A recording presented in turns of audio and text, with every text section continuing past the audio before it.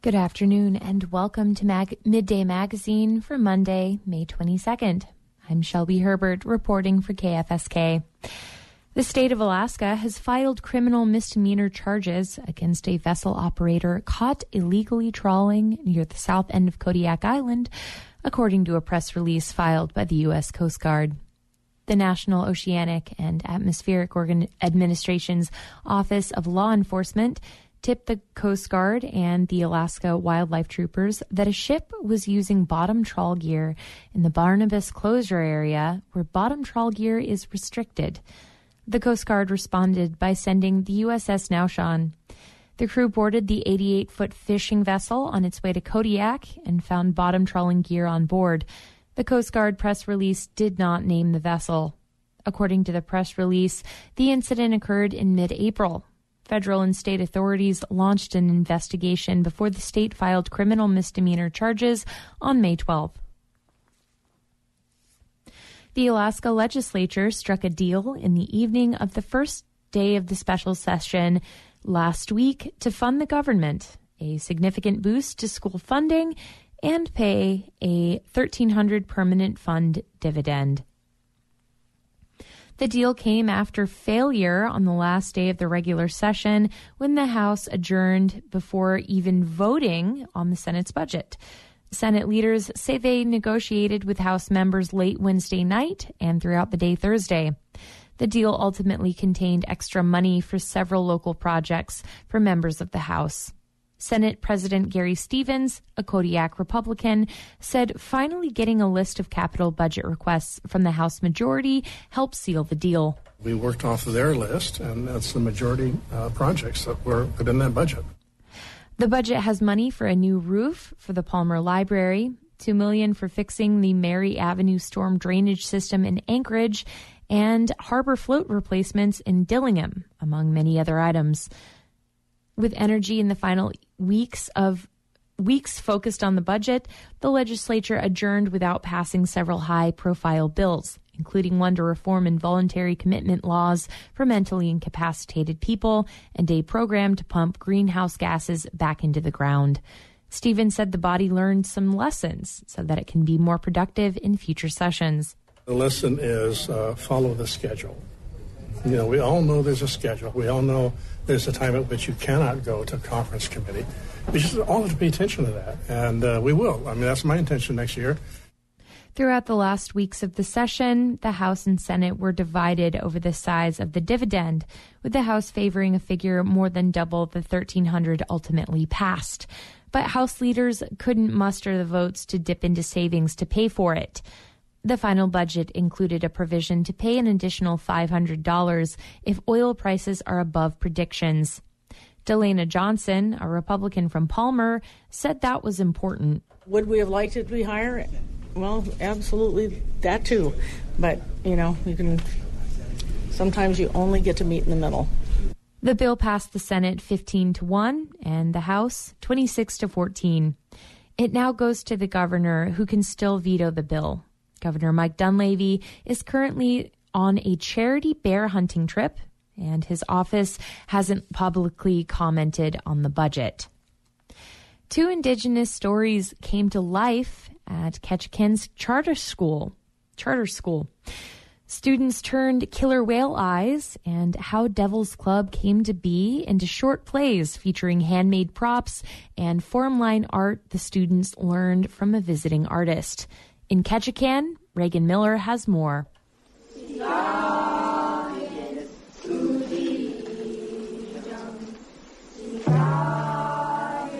Paddling a cardboard canoe, the student actors are exploring the ocean. They're looking for their classmate, the one who turned into a killer whale. Pods of hand-painted cardboard orcas bob and weave in an ocean of royal blue cloth shaken by the students. In another play, a student fights a monster who is stealing their tribe's shaman. The heroine visits the Thunderbird people and defeats the giant. I've taken them all hostage and I'm prepared to feed them. How dare you! Grrr. The stories are part of Sealaska Heritage Institute's Baby Raven Reads program. Holly Canoyer is an art teacher at Charter School. Her class designed the props, and drama students wrote the scripts. She applauds the students' work. Look at their form line. Student Amelia Leffler helped make a lot of the props. Leffler says her favorite of the two plays is how Devil's Club came to be. That story follows Raven's niece as she battles a giant who had been taking the village shaman. She discovers Devil's Club and its medicinal properties along the way. And it's sort of fun to see how different cultures are. Riley Presnell also helped bring the scenes to life. I think I really like painting. I really like painting the canoe. I really like painting the blanket.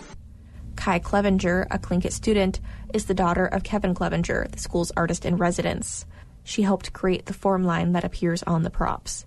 The 7th grader says it's important to her to see her culture taught and celebrated in school. I like how my culture is communicating with other stuff now, and how my culture is out there now. Student Ryan Bowling also worked backstage. He says the fact that they're traditional stories is what makes it special. I feel like the native stories need to get out there more than they are. Bringing the stories to the stage was a community effort, Knoyer says, with help from Ketchikan's tribe staff. 4th and 5th graders were able to pitch in too. Knoyer says the school's artists in residence had taught the younger kids about formline design, which came in handy. And when we ran out of time to work on our props, 5th grade and 4th grade did our designs on the paddles. They worked on the button blankets. They worked on the designs for all of the hats. And it was all on account of working with Kevin Clevenger that they knew how to do this. They were really excited to participate. That was one of the most satisfying parts of the production process, Knoyer says. It was really cool to see that ripple effect of a really great program came into play in our little theater project. The students performed their plays for classmates and community members, including the staff of Ketchikan's local theater. They received a rowdy chorus of applause. In Ketchikan, I'm Reagan Miller.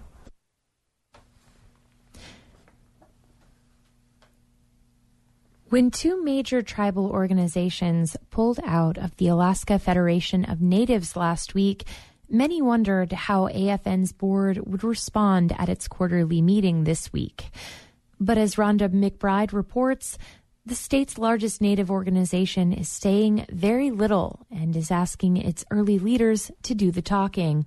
After AFN held its quarterly board meeting, it announced it was looking ahead to this year's convention and only made brief mention of the departures. Instead, it asked a few of its founders to reflect on AFN's history. Emil Noddy, the first president of AFN, said he was glad to speak, especially to address today's leaders. They're living the dream that their grandparents sacrificed for. Sacrifices, Noddy said, that came at a great personal cost for AFN's early leaders, who went mostly unpaid for their efforts. Some even mortgaged their homes. And they weren't alone. Native families across the state gave what few dollars they had to help AFN win one of the largest land claim settlements in U.S. history. Noddy says today's leaders have good educations and high-paying jobs, things they take for granted. The AFN is a gift to them from their ancestors. The sudden exit of the two tribal groups brings the total number of organizations that have left AFN to 5, including 3 influential Native corporations. But Tlingit and Haida's departure from AFN, in particular, has been a sore point for early leaders like Emil Noddy, who cast the deciding vote to allow Southeast Alaska Natives to join AFN. Other regions opposed the move because Tlingit and Haida had already received a settlement for land claims. But Noddy says that amount was far too small and unfair because it didn't include land. He also felt the inclusion of Southeast Natives would make AFN a stronger organization. Rosita Worrell, who also spoke to the AFN board, agrees. It was that unity of Alaska Native people coming together. What would have happened if AFN moved ahead without the largest region? Worrell is head of Sea Alaska Heritage Institute, a nonprofit founded by Sea Alaska, the regional corporation for Southeast Alaska. She says Tlingit and Haida's departure from AFN affects both Sea Alaska shareholders and tribal members who should have been included in a wider conversation. None of us had any inkling of it. Both tribal groups have said their needs have changed and believe they can be more effective advocating for their own interests. But Worrell says she and other Native leaders are left wondering if this move was meant to undermine AFN's longtime president, Julie Kitka. Worrell hopes this isn't true because she says Kitka has been highly effective. She pointed to AFN's Alaska Day Summit in Washington, D.C. this March, which gave a large group of Alaska Native leaders a chance to sit down in the same room with 6 White House cabinet members and 4 generals. We have someone at the leadership helm who can pick up a phone and call the White House and can command that kind of presence of national leaders. Included in that Alaska Day Summit was Tlingit and Haida's president, Richard Peterson, who says he hopes to continue to work with AFN despite the change in membership status. I get that it's a big deal, but it's really not a big deal. To me, this wasn't an anti-AFN move. This was a pro-Tlingit and Haida move. Peterson says if AFN needs Tlingit and Haida's support on issues they agree upon, it will be there to help. Don't be surprised to see me walking the halls at AFN, and I just won't be voting. In Anchorage, I'm Rhonda McBride. We are entering the other moose season. Calves are being born, and as Alain de Prémeny reports from Haines, they should be left alone. Mother's Day. It's not just for humans. Moose cows are giving birth around this time, and experts say we should watch out. Carl Koch is a wildlife biologist with the Alaska Department of Fish and Game, and he warns that the animals can be particularly touchy when they have newly born calves. When they first give birth, the calf has to build muscles until it can grow strong enough to run away from danger. Their most common thing they'll do is bed down, when they're in trouble. Mom knows they can't run away, and so she'll get very defensive. Koch says the cow's most common defense is to stomp over whatever is threatening their calf. A moose can kick in any direction with its front hooves. Koch says that cows frequently leave their calves alone for a day, knowing they will not be able to go far. Sometimes people will find a calf in this situation and assume it is orphaned. Interfering in that can just, make matters worse. Koch remembers one occasion a few years ago in Haines when people crowded around a calf. He says this probably prevented the mother from reuniting with her newborn. They may just abandon the calf. They often have twins, and so they might just cut their losses if one is in a spot where they're having trouble getting back to it because people aren't leaving it alone. When folks call and say there's a calf in the backyard and they're worried about it, I say leave it alone. And if they have pets, I say please keep the dogs out of the backyard. Some folks want to keep going and checking on it every hour, but we prefer they just leave them alone. He says almost every time, within a day and a half, they will have moved on. Koch says of all the moose charges he hears about, around half occur at this time of year. He got a report of one person with a loose dog being charged by a cow this Tuesday in Gustavus. Cows will generally give birth to their first calf 2 or 3 years after their own birth. They will get pregnant in September during the breeding and hunting season and give birth mid-May. That makes their pregnancy about the same length as a human's, but they do it almost every year. In an area with plentiful food like the Chilkat Valley near Haines, Koch estimates that up to 90% of females of breeding age will give birth in any 1 year. With the valley's moose population around 350 individuals, Koch guesses about 100 calves could be born this spring. The calves will weigh the same as a mid-sized dog. They will get milk from their mother, but can also eat leafy plants like willow and dogwood just after birth. As they age, they progressively shift to an all-plant diet. Koch says around 1 in 3 calves will survive the summer. Adult females can reach over 1,000 pounds and live up to 17 years in the wild.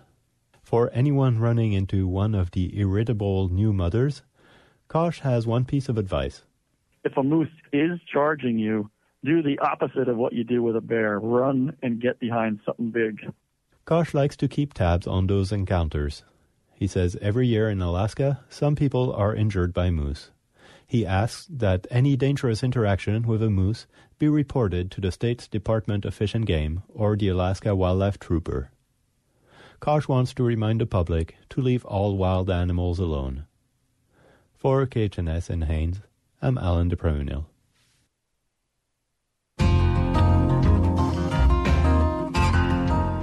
Thank you for joining me for Midday Magazine. My name is Shelby Herbert, and I report for KFSK.